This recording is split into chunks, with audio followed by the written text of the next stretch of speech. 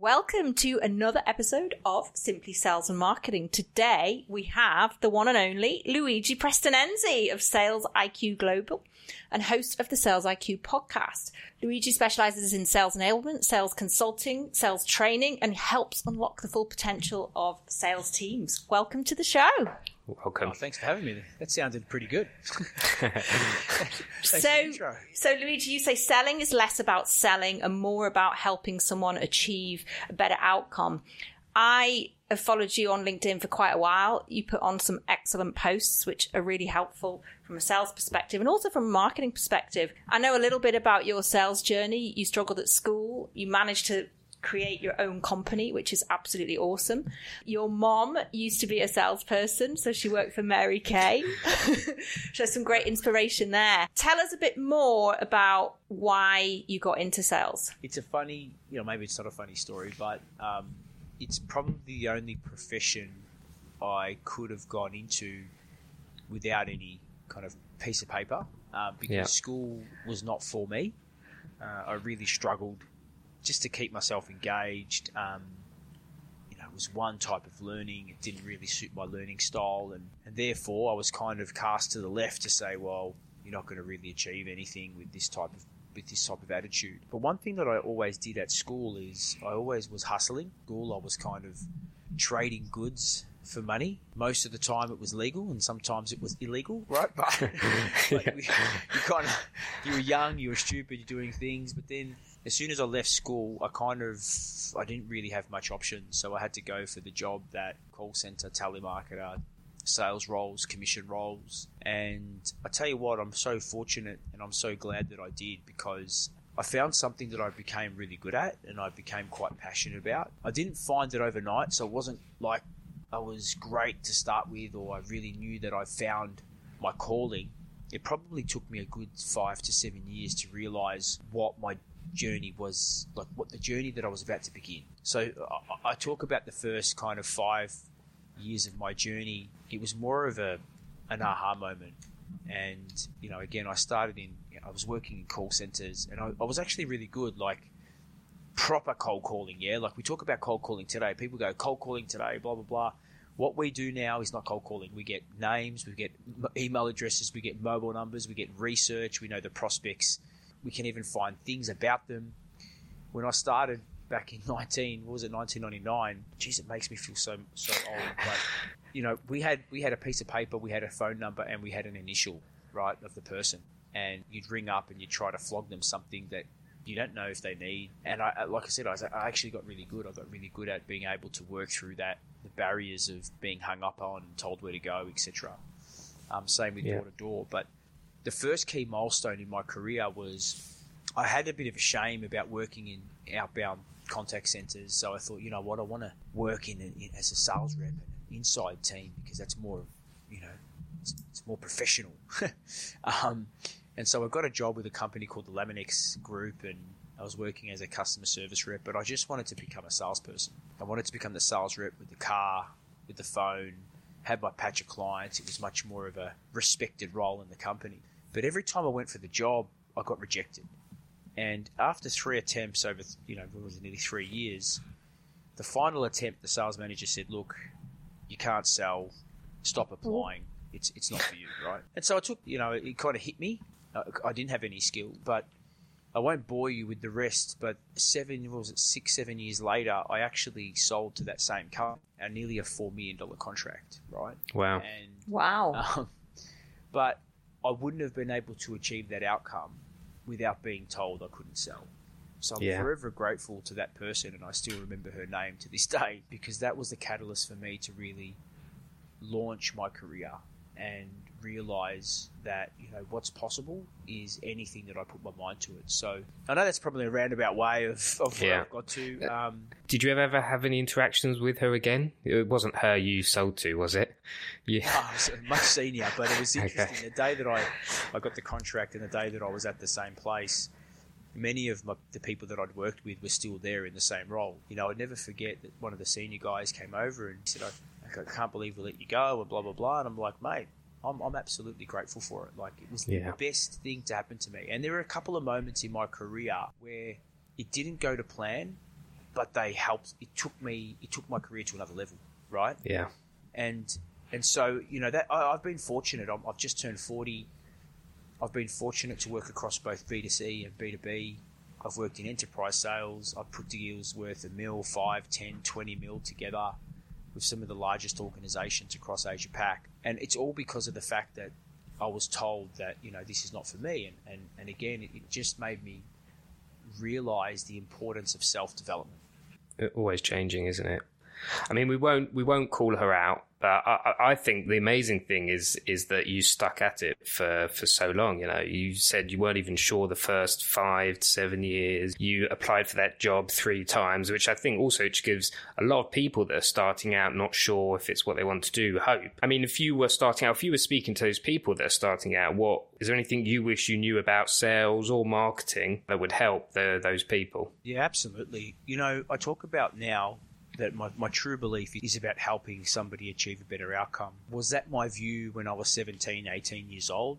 Absolutely not. I just thought it was about getting a number and getting a commission check, yeah? And I had that same viewpoint for a number of years. I didn't give enough respect to the people that I was dealing with. So the biggest piece of advice I can give anybody that's starting out into this career is, what we do is actually quite a noble profession. And people put a lot of faith in us. They're putting faith in us, and they're asking us to make some decisions for them that they don't have the capability or expertise to make for themselves. And I didn't realize that. It took me years to get to that realization. And when I had that realization, my whole viewpoint on the profession changed. And so again, if you take that viewpoint first, that the role is about helping people, the role is about guiding people, educating people, nurturing people, supporting people, you're setting yourself up with an incredible foundation for success. Absolutely. And I think, when you say you got rejected and you were told that you can't sell, I mean, that is, you've got to turn that negative into a positive, haven't you?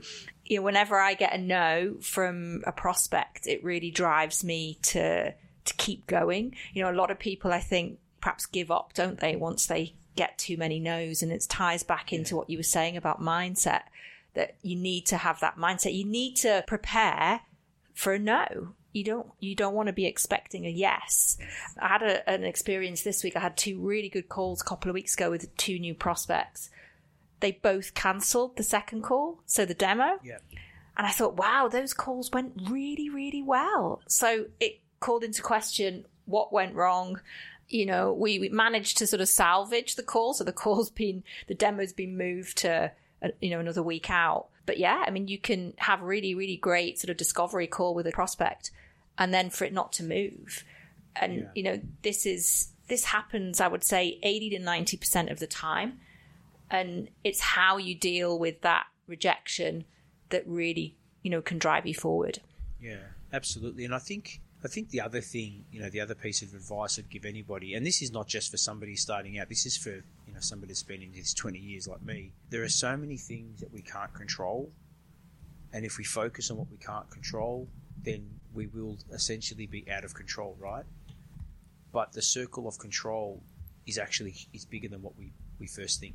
And especially as the world is embarking on another kind of crisis, like we've had COVID, we've had labour shortages, we've had I went to buy some bloody lettuce. It's like $10. Oh, yeah, I heard.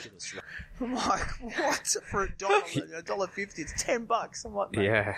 KFC are using cabbage, apparently. It's just so like we're embarking on this another. Now, the reality is, there's always going to be things that can make it harder for us if we choose for it to make it harder for us, right?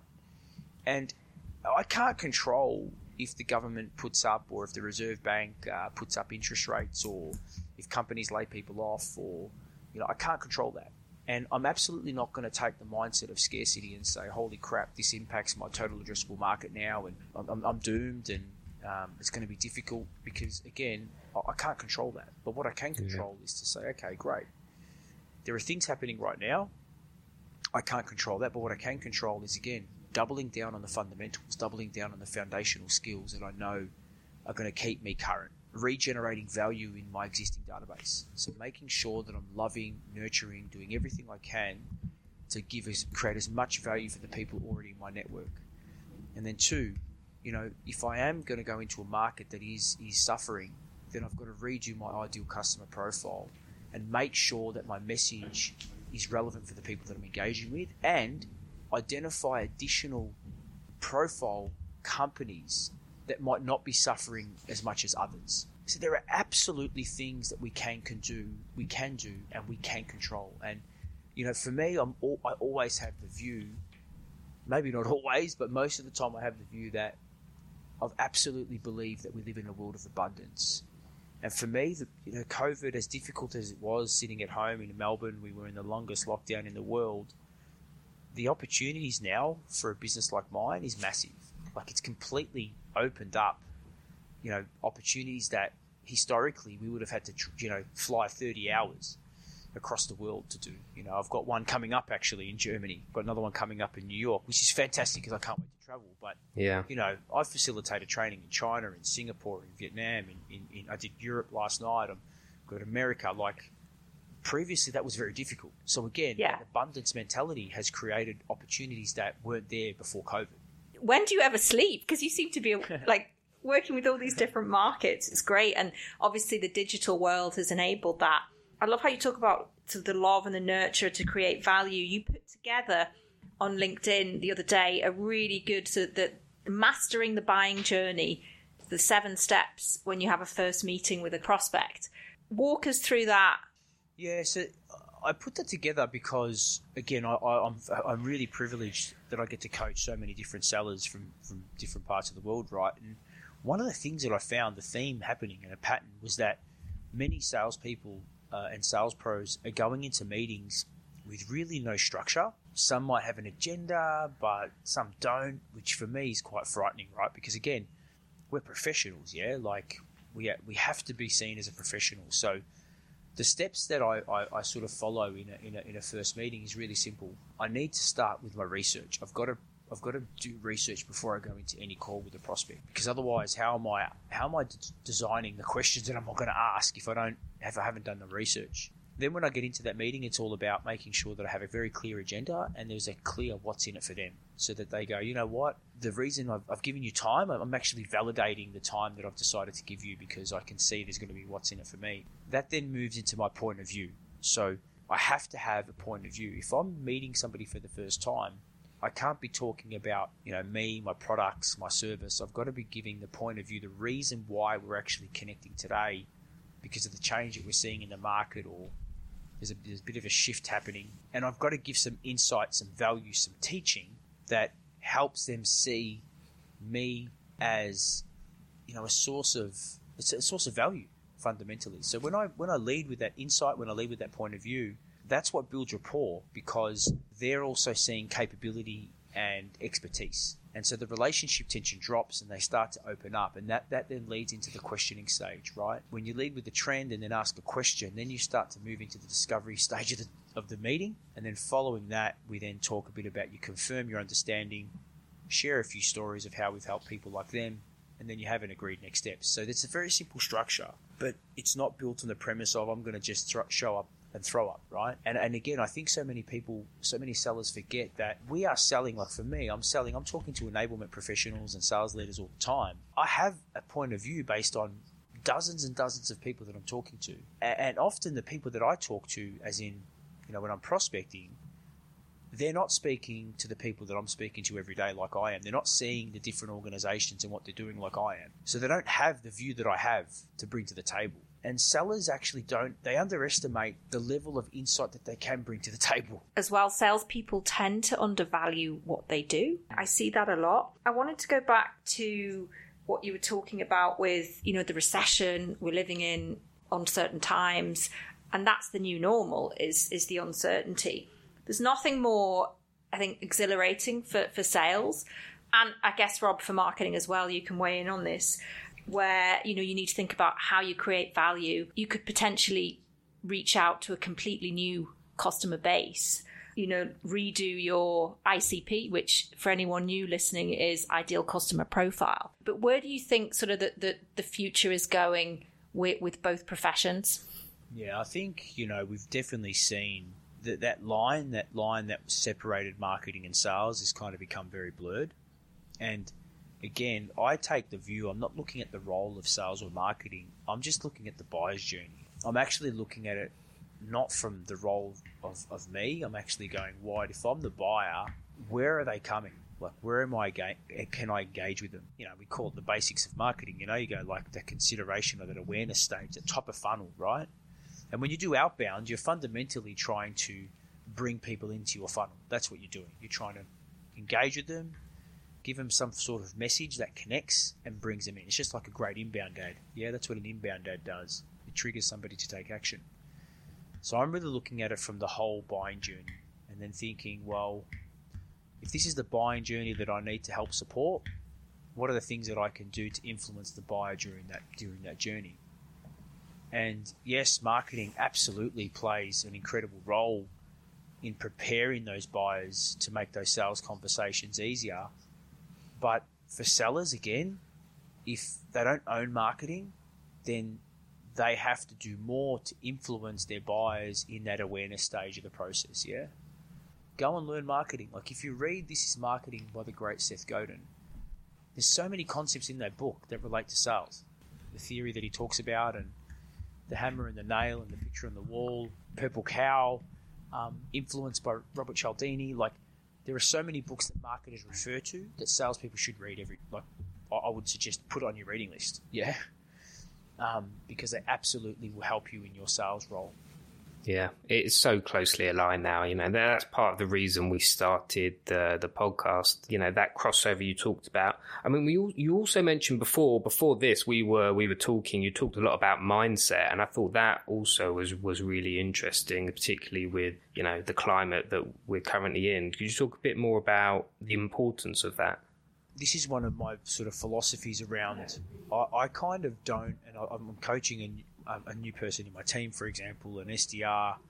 He's awesome, and you know, we had a chat earlier this week, and he's saying, the numbers they're not where I actually expected them to be. And I said, well, the first thing you've got to do is stop focusing on the result, because it's the wrong metric to focus on. There's two metrics that you really need, or two things you really need to focus on. The first thing is your image, which is your mindset, how you show up every day, how you're preparing yourself for the day, the type of content that you consume so that you can really show up to be the best you can be. And the second thing is your pipeline. If you focus on those two things, the results will come. And I think so many focus on the result, and it's the absolute wrong focus. Because again, I can't control if people say yes or no, but I can control those first two things. And that comes back to the mindset component of this whole process. That's why I love listening to podcasts. You know, there are so many podcasts. You can listen to short ones. I just listened to Inside Sales by Daryl Prale yesterday.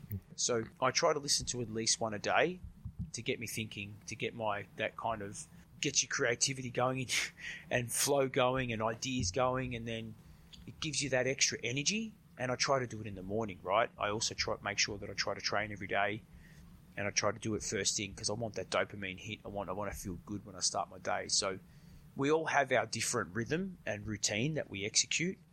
What works for me doesn't necessarily work for others. But again, I know that if I don't prepare myself, if I'm not mentally focused, if I'm not feeling great, then it's going to impact the way that I go about my day.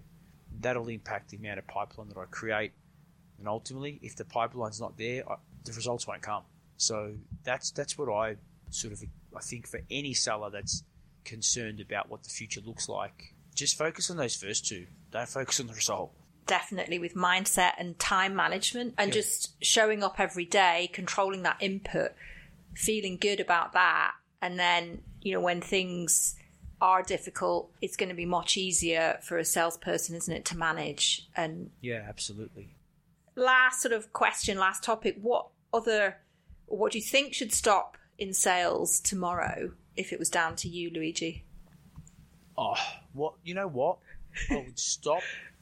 I say this with respect because I absolutely love the sales engagement platforms. I love Outreach. I love SalesLoft. I love Lemlist. I love everything those platforms are about. Mm-hmm. But I wish there was a way that those platforms would be like, they wouldn't send a sequence if they recognized that there was no customization, there was no personalization, there was no, relevance. because that's what's jamming the shit out of people's inboxes at the moment, right? It's just poorly crafted sequences. And because they're on auto, and I'm getting them, third email in the thread, are you not the right person to talk to? Is there someone else in your organization? It's like, mate, you haven't even earned the right for me to respond to this email. You're asking me, am I in the market for X in the first email without even, it's just spray and pray. Yeah. And, this is what's making it harder for the sales profession. There already is a trust gap. There was a recent study that showed the most trusted professions to the least trusted. And sales and marketing are down the bottom with bloody politicians, right? So there's a gap there. And we're sending mass email sequences to our prospects, and then we wonder why they give us the type of responses that we get when we actually do pick up the phone, right? So for me, I wish we could just stop looking to automate everything before we actually understand what we're trying to automate. Totally agree with that. And the amount of emails I've had that talk about the person approaching me, the salesperson's talking about their solution. And making that the center of the outreach, like, nah, I'm going to delete that email straight away. Or lately I've been giving feedback because I feel sorry for the person. They need to improve. Yeah, the tools are great, aren't they? But it's that thing, how do you use them? They make it so much easier, but then they can be abused. It's like, do you want to use it for good or for bad? Yeah, absolutely. Awesome, thank you. So I have one really quick question. I know we've been running over, but you've obviously talked a lot about sales and marketing, sales understanding marketing, the ability to do a lot more in terms of outreach, and especially with all these tools. So in terms of the two working together, how do you see the relationship, and is it sales doing more, or how do marketing fit into that? Well, the first thing I reckon would be great for, because there is always a challenge between sales and marketing teams, and this is where the Chief Revenue Officer role has really come about, right? Because it's about bringing alignment to the revenue engine. You've got, marketing, sales, and customer success. Yeah. But I think in order to get that alignment, what must happen is people need to understand each other's roles. And I've often said to sellers, because I hear sellers complain, marketing give us shit leads. I'm like, you know what? You're getting leads. You should be grateful you're getting leads. And if you think it's easy to generate a lead, maybe you should go into the marketing department and try to manage all the different social platforms and actually try to create a lead. Like, try to build a landing page, try to build the right message, try to find the right platform, turn the ad on and try to generate the lead. Because I think if they did that, they'd get an appreciation to actually how hard it is to generate actual leads. And then marketing should also do the same and go into the sales shoes and see how hard it is to actually make cold calls, right? Yeah. And start crafting sales emails and actually having meetings with the stakeholder that doesn't turn up. Or you get to that point of agreement and then all of a sudden they ghost you for the next 6 months. And you're asking yourself, what the hell happened, right? So I think in order to get better alignment, they both must understand each other's roles by actually, sitting in the shoes for the role for a period of time, right? And this is why I reckon people that work across both sides of the funnel, actually, they're better at their job, right? I'm better for jumping into marketing for a period of time. I'm a way better sales professional as a result. So I think, that alignment piece is we're going to see more and more focus on the revenue engine alignment, especially as, the change is happening within the sales realm, where the structure of teams are needing to adapt to the new way that companies are operating in. I think that's great advice. I think something we should all do to help better understand each other. So thank you. Thanks, Luigi. And is there anything that you want to plug before we jump off? Oh, I would love to plug. I would actually love to plug the Sales IQ podcast. Yeah. It's available on any of your podcast players. No, the Sales IQ podcast, it's something that I'm fast approaching 200 episodes. Charlotte, you have been an incredible guest on the Sales IQ podcast. So yeah, if it's just iTunes, Sales IQ, or Spotify, if you want to add something to it, yeah, please take a listen. Fantastic. This was really good. I made so many notes. Thanks for coming on, Luigi. And to our listeners, don't forget to leave us a review, follow us, give us your feedback, and we'll see you on the next show.